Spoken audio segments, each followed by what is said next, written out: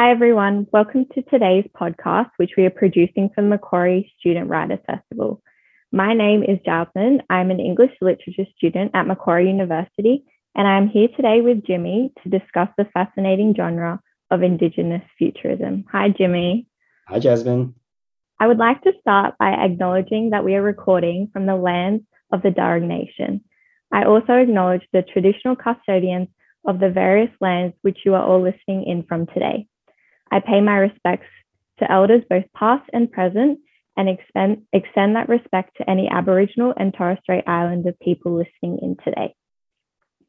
Today, we will be exploring Indigenous futurism through the lens of two young adult novels by Indigenous authors, Terra Nullius by Claire G. Coleman and The Interrogation of a Shayla Wolf by Amberlynn Quay-Mulliner. Terra Nullius is a story of colonization and displacement that is both recognizable and foreign at the same time. It is set in the future at a time where Australia is being colonized by humanoid aliens, but readers aren't made aware of this until halfway through the book. Up until this point, readers are positioned to believe they are reading about the historical colonization of Indigenous Australians. The Interrogation of a Shayla Wolf is the first book of the Tribe trilogy set in a post-apocalyptic world after the Reckoning, an environmental catastrophe. A Shayla Wolf is the protagonist and one of the several people with supernatural abilities that are outlawed by their government and labelled as illegals. She is interrogated and held in a detention centre where she plots her rebellion to escape, free other illegals, and return to the tribe in the First Wood. Yeah, so I think this is a really interesting subgenre of science fiction that I hadn't encountered before this. So thank you, Jasmine, for bringing this to our attention. I'm actually really fascinated by the genres because I did read these two books and it got me thinking about, well, what exactly is this genre trying to do and what are some of the defining features of the genre? So Jasmine, can you start by maybe explaining to us what exactly is Indigenous futurism, or what is your understanding of this really, really fascinating new genre? Yeah, of course. Much like you, this was something I had not encountered before. I had not heard the word Indigenous futurism before. But Indigenous futurism was a term coined by Dr. Grace Dillon in 2003. She defines it as an interdisciplinary analytical framework bringing together media, arts, and literature in order to re-examine how science fiction can be a productive genre for expressing Indigenous perspectives and experiences.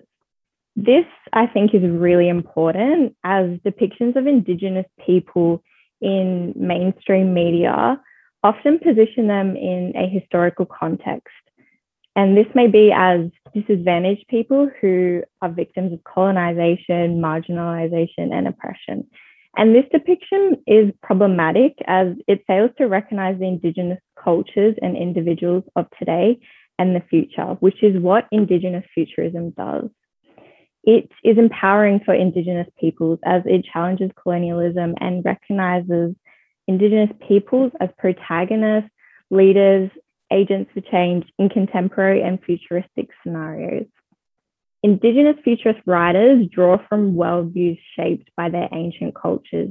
They reimagine traditional storytelling to express themselves and their culture in different ways. In literature, Indigenous futurism allows us to imagine Indigenous peoples in every context. This may be fantasy worlds or space travel and so much more. Yeah, and I think this is a really interesting point to keep in mind about Indigenous futurism because a lot of time when we think about Indigenous literature, or we can't help but associate it with Indigenous history, and we always tend to like to place Indigenous people within their past and never sort of consider them, I suppose, within a contemporary or futuristic worldview. And sci-fi is, in a way, one of the most interesting genre to place that in because we're now seeing Indigenous people, as you say, operate within a contemporary world and act in roles other than, being victimized, which is a lot of times, what happens. So we now see them as being part of community and not simply part of community, but leaders, within communities too. And I think we see that most clearly in the two novels that we're discussing today. So can you talk more, I think, a little bit about some of the main characteristics of Indigenous futurist literature? Yeah, so Indigenous futurist literature engages with things like environmental collapse, technological advancements, and higher power control. And this is often done in post-apocalyptic settings. It's important to keep in mind that the stakes and value of post-apocalyptic settings are heightened when engaging with Indigenous narratives, as in a matter of speaking, Indigenous Australians do actually live in a post-apocalyptic state. In Indigenous futurist literature, time is often non-linear. So this reflects the Indigenous understanding of time as a circular, evolving concept. And there is a sense of community, acceptance, belonging between characters in a world in which racism is diminished, the color of your skin does not matter, and everyone is connected by their humanity. But most importantly, the defining feature of Indigenous futurism is that it draws upon Indigenous cultures, worldviews, and perspectives. Indigenous knowledge, understanding, and experience are embedded throughout these texts. Yeah, I think that's a really important point to keep in mind, this idea that what separates, I suppose, Indigenous futurist literature from your typical sci-fi, for example, would be the fact that it is through this Indigenous cultural worldview that you mentioned. So can you maybe explain that a little bit more? So how do these novels draw upon these Indigenous cultures and their perspectives? Yeah, definitely. So Terra Nullius draws on Indigenous perspectives in a very explicit and apparent way, whereas The Interrogation of a Shayla Wolf does this in a more subtle way, more implicitly. Claire G. Coleman, in the author's notes, states that the novel was influenced both shallowly and deeply by Indigenous Australian survival narratives and works of post-colonial historical fiction. And you can see that as you're reading the text. Yeah, I mean, I think that's actually really obvious when you read the text, because I think those who have read it, not to give spoilers, but those who have read it will know that in the first half anyway, it actually kind of feels like a historical work. And so that influence, I think, is really clearly seen. Yeah, exactly. And the novel is a direct parallel of the British invasion and colonization of Australia. So, and it's done in such a way that, as you said, in the first half of the novel, readers are positioned to think that they are reading about this event. They're reading historical realism, but that's not actually the case. The novel is set in a future Australia, a future Earth, where aliens have colonized the human race. And in the novel, the aliens are referred to as settlers or toads. So that's why we may not realize this until halfway through the text, whereas the humans are referred to as natives. Now, when Coleman uses this terminology native, she does it in a way that recognizes Earth as home for humans, as a space that they inhabit and belong to. On the other hand, the terminology toad, which is really interesting, is perhaps a reference to the cane toad, which is an invasive species introduced into Australia to combat cane beetles, but instead preying on native insects and causing more harm to the ecosystem than good. Yeah, and you can also, I think, see just from the terminology alone that she is referring to the past. So that's what the British call themselves when they came to Australia. They call themselves the settlers, and they refer to the Indigenous population then as the natives. And so, in a way, what Coleman is doing is she's appropriating those terminologies and setting them now in a futuristic setting where now the world is colonized, so to speak, and so the aliens are then the settlers. They're taking on the same role as the British, and the humans in this case then are referred to as the natives in the same way that the settlers refer to them in that context. So I think you can see that terminology really, really clearly reflected in the history of colonization itself. Yeah, definitely. And this is a world in which the natives have mostly been massacred, and the ones that remain are slaves or servants to the settlers. It's a world in which native children have been taken away from their parents to be educated in schools run by settlers. And it's a world in which natives run away from their jobs or their schools and are hunted by trackers and severely punished when found. So you can really see how this is a parallel with the past. So the novel moves through various perspectives both native and settler, and each chapter begins with an unexpectedly fictionalized excerpt or made up quotation from a historical document. Some of these provide a glimpse of hope for the natives. They detail possibilities of a world in which aliens and humans can live in harmony. And I'll give you an example. One excerpt reads, "Learn to live in harmony with us as Europe once learned to live in harmony with the rest of the world. We have something to offer you. If nothing else, you can learn from our difference as we can learn from you." So there's hope in this excerpt, and hope is a theme that we see throughout the whole novel. We see it in Esperance, a native whose name literally means hope in French, and also Johnny, a settler or a toad, who accepts and appreciates the native friends that he makes. Yeah, and I just want to stop for a minute there and think about, or discuss rather, the quotes that appear at the beginning of each chapter, one of which you just sort of cited there. I don't know about you, but it took me a moment to think about the quotes, because I always assumed that these quotes were actually historical quotes, that they were taken from Absolutely, actual historical documents, because that's how they actually they read. They're so well written that they actually read like historical documents, and the nature of what they're writing about refers very, very specifically to those sort of past colonization events, but can also work really effectively, I suppose, in terms of looking at the alien invasion itself. It is until the latter half of the novel where the quotes become much more obviously about human and alien, interaction, where some of the earlier ones, they did feel quite historical. And I remember reading in the afterwards from the author there that one of the quotes, I believe, was inspired. Most of the quotes are inspired by historical documents, but one was taken very closely to a historical document, but the rest were pretty much made up. And I think it's a testament to her writing that the made up stuff actually felt so real that I thought I was actually reading real documents. I mean, the kind of racist ideas that were coming out of some of these quotes, you can't help but parallel with the historical past, I guess. Yeah, absolutely felt the same. And I think she's really done a good job in making us believe that we're reading about this event as history. And it isn't until halfway through the novel that we stop and go, hang on, this isn't quite what we think it is. Yeah, and I think that that kind of hybridity that you were mentioning earlier comes into effect with that other thing that you were talking about in terms of the symbolism of hope itself, and especially in the character of Esperance.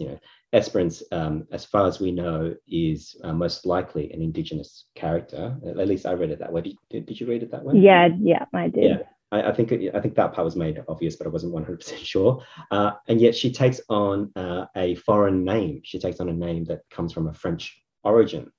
And so in a way, it kind of shows that that hybridity in culture, that the world population in the future no longer separates humans into cultural groups. They are all one group, and that's really beautifully symbolized by Esperance, whose name means hope, but who's Indigenous in nature, but taking on board some foreign aspects as well. Yeah, it's this idea of being connected by humanity. Yeah. And so we've got a Shayla's world, on the other hand, that is defined by a distinctly Indigenous perspective. We've got the balance in the novel, which is the inherent harmony between each other and the earth, which is a clear reflection of Indigenous understandings and beliefs. We've got the land that is not called or recognised as Australia, but it remains country as recognised in Ashayla's relationship with the First Wood. The First Wood is not just her sanctuary or her home, it is a sentient being that Ashayla speaks with and to whom she has a reciprocal relationship. Ashayla identifies herself and her friends as a tribe, and each member has a forest name reflective of the animal that they have a particular connection to. And I found that really nice. We've got Ashayla Wolf, Ember Crow, Georgie Spider, and we've also got Jazz, who develops a connection to the saws, fantastical creatures, which I imagine are dinosaur looking. Was that the same for you? Yeah, definitely. I mean, it took me a little while to try and imagine what they were, because I wasn't quite sure initially about the size of them. And so for a while there, I thought they were actually goannas. That's how I was imagining them. And then as the size of them starts to become much clearer, I thought they must be like giant goannas or something like that. So I was thinking like these almost gigantic Komodo dragons, or a dinosaur would be probably the closest to it. But I think it's a wonderful invention, or a wonderful creature that comes up. But I think the other thing that you also mentioned, which I think highlights this idea of the Indigenous worldview or perspective in these works, is the fact that this novel, much more apparently so than with Terra Nullius anyway, is very implicitly that worldview. So everything you get is implied rather than made explicit through the historical comparison that we see in Terra Nullius. With this one, that sense of hybridity we can sort of see symbolized in the country itself. So I think at one stage the country was described as, due to the global catastrophe, as almost combined into one country. So it's almost taking them back to the past, to the prehistorical past of that supercontinent that we refer to as Pangaea, from which all other continents have sort of split up. So now all the continents have been combined again. So we get this wonderful fluidity of time that, that the past and the future are blending together in these really beautiful ways. And, what you were talking about there with that kind of connection with nature is seen through that. And even though it's a futuristic world, there are definitely elements of the past coming in through it too, especially with that special relationship with animals. We often associate that more with fantasy, the fantasy genre, rather than the science fiction genre, which is heavily steeped in the past. And so we get that beautiful circularity of time, rather than that kind of linear time structure that's implied in the narrative rather than made explicit. And I think that's a really good way to represent this kind of Indigenous worldview. And one other thing that we also see in these two novels that I think is also a really clear trope that happens within sci-fi or science fiction work is the use of lingo and specific terminology. So we talked about these kind of specific terminology in the use of the words natives and settlers. And this is something that's actually really common in science fiction. It's a way of building up those worlds. So if you think about texts such as Do Androids Dream of Electric Sheep, where the word android is used in place of robots. In the movie version, you've got replicants used as a terminology. In H.G. Wells, the Time Machine, you've got things such as the Eloi and the Morlocks represent different cultures and different species, which are essentially human, but they've just sort of split off into different species. So we see these terminologies used to build these worlds and kind of enriches the reader's experience by giving them really, really complex ideas, really complex cultures or new cultures and characters to work with. But the other thing that we also see, I think, is the interplay between power in the way that terminologies are used to represent groups. So we discussed this, briefly in terms of the use of the word natives and settlers. So natives has a kind of a lower power status, and settlers have a higher power status. So the novels are kind of implying that in the works of Terra Nullius anyway. But I think that's a really, really dominant theme in both of these novels, this idea of power and control. So can you maybe talk a little bit about the way power and control is utilized in these two novels and how they're actually utilized? Yeah, definitely. So in both texts, I think we see technology as an instrument through which power and control is gained. And therefore, it is a source of anxiety in both worlds. In Terra Nullius, the aliens and their advanced technology control the natives, whereas in A Shayla Wolf, the government controls illegals, and you've got the machine that attempts to control A Shayla.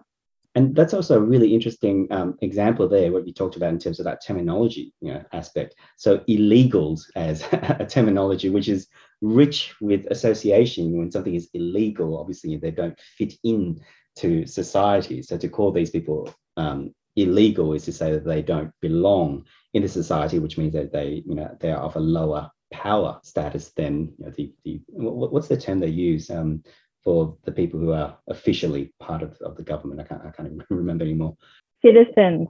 Yeah. And isn't that a much and isn't that quite ironic, because that's the kind of term that we used in our society too. They reflect very much our society. When somebody is criminal or illegal, they don't have that legal status of being a citizen and all the privileges that go with being a citizen as well. So I think that's a really, really interesting point to keep in mind. Yeah, the government in Australia Wharf uses labels to separate the other. Like you said, the illegals are distinct from citizens, and that's due to their supernatural abilities. However, they can apply for exemptions if their ability is deemed passive and non threatening. Yeah, and again, we've got wonderful terminologies thrown in there. Again, exemptions, you have to apply for exemption. How do you apply to exempt yourself from a very human aspect of who you are? What you really want to, or what they're suggesting that they're exempting themselves from or asking for exemption for, is the fact that they're not dangerous or proven to be dangerous, or rather the fact that they can be easily controlled is what exempts them and allows them to enter into this state of citizenship, I suppose. Yeah, exactly. And I think it's actually really interesting because the terminology of exemption is a reference to the exemption certificate in the Aborigines Protection Amendment Act 1934. And this act enabled an Aboriginal person to argue they should no longer be deemed an Aboriginal person or a person with Aboriginal blood, therefore escaping the provisions of this act and gaining access to the benefits of Australian citizenship. Yeah, so effectively, not labeling them as other, and allowing them into the category of humans, so yeah, or citizens. Which is quite an appalling situation, but it is referring to a past of ours. Yeah, you've got in Shayla Wolf the novel's central villain, Chief Administrator Neville Rose, who intends to capture Shayla's tribe of illegals. He is a reference as well to A.O. Neville, Western Australia's Chief Protector of Aborigines. So he was the legal guardian of every Aboriginal child in Western Australia to the age of 16, and he had the power to remove Aboriginal children from their families and place them on work. So I just found it really interesting how Quay Mulliner uses these real life scenarios from the past as references in her novel.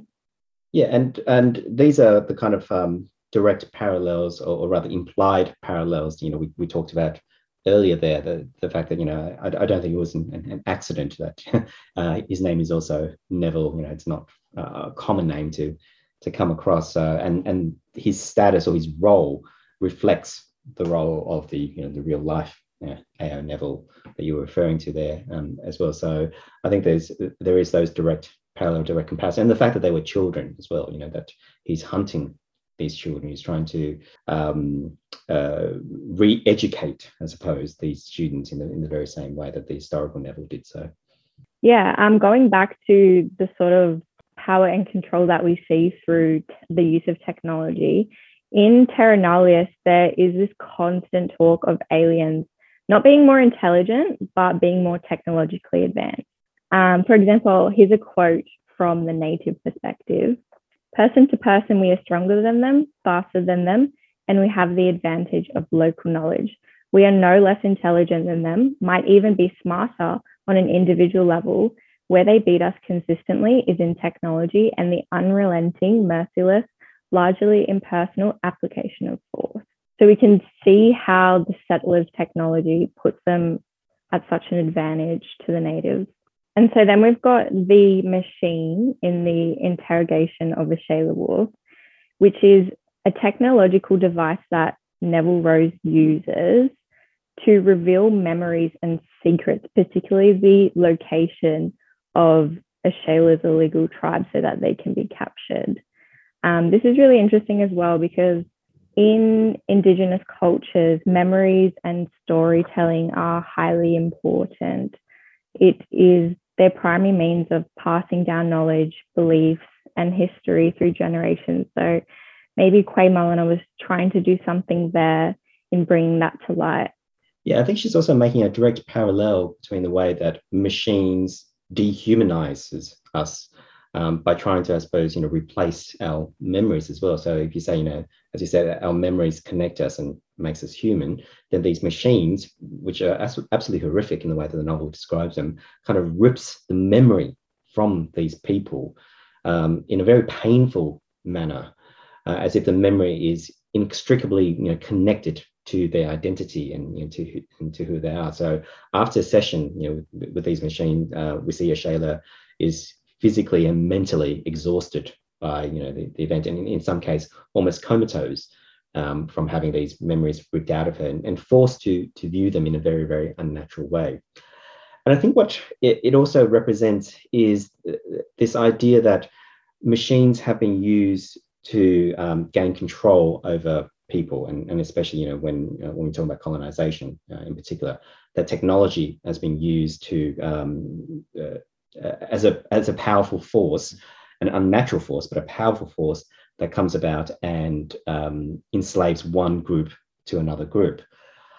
I think the other thing that it also brings into effect is this other trope that we see in these two novels as well, which is the way that the environment or the climate is affected by the kind of changes wrought about by humans. And I think one of the things that Indigenous futurism is connected to is another subgenre, and again, another relatively new subgenre in sci-fi, which is kind of very cutely referred to as cli-fi, which is climate fiction. And these fiction often refer to or a response to human-induced climate change. So they often look at climate change and the way that humanity has affected the climate in a way that brings about an apocalyptic event. We see this really, really clearly in A Shayla Wolf, I think, the fact that and we're not quite sure what actually happens, but we know that we get traces or we get clues about what actually happened in this event, which they call the reckoning. But we know that it is human induced, that humanity has actually caused this huge apocalyptic event. Another thing that I think also connects these things together is that social inequality is often seen as the connective tissue or the cause for these apocalyptic events and for this for the climate change to occur as well. So we see this as an effect of the past, because this is actually now set in the future. So one of the things I suppose we need to then explore then is through the Indigenous perspective that we talked about earlier, that Indigenous futurism looks into. How do you see the environment as being depicted in these novels, and what exactly is the role, I suppose, of environmental catastrophe in these two novels? Yeah, so in both texts, the natural environment is depicted in contrast to technology. Technology is depicted as controlling, repressive, dehumanizing, whereas the environment is thought of as home. And characters find a sense of freedom returning to nature. For example, Jackie in Terra Nullius running away from the mission camp into the bush where he feels safe. One point that we should also probably keep in mind, I think one of the misconceptions that a lot of people have when we talk about nature, and especially when we apply the term safety to nature, is that nature is a safe space.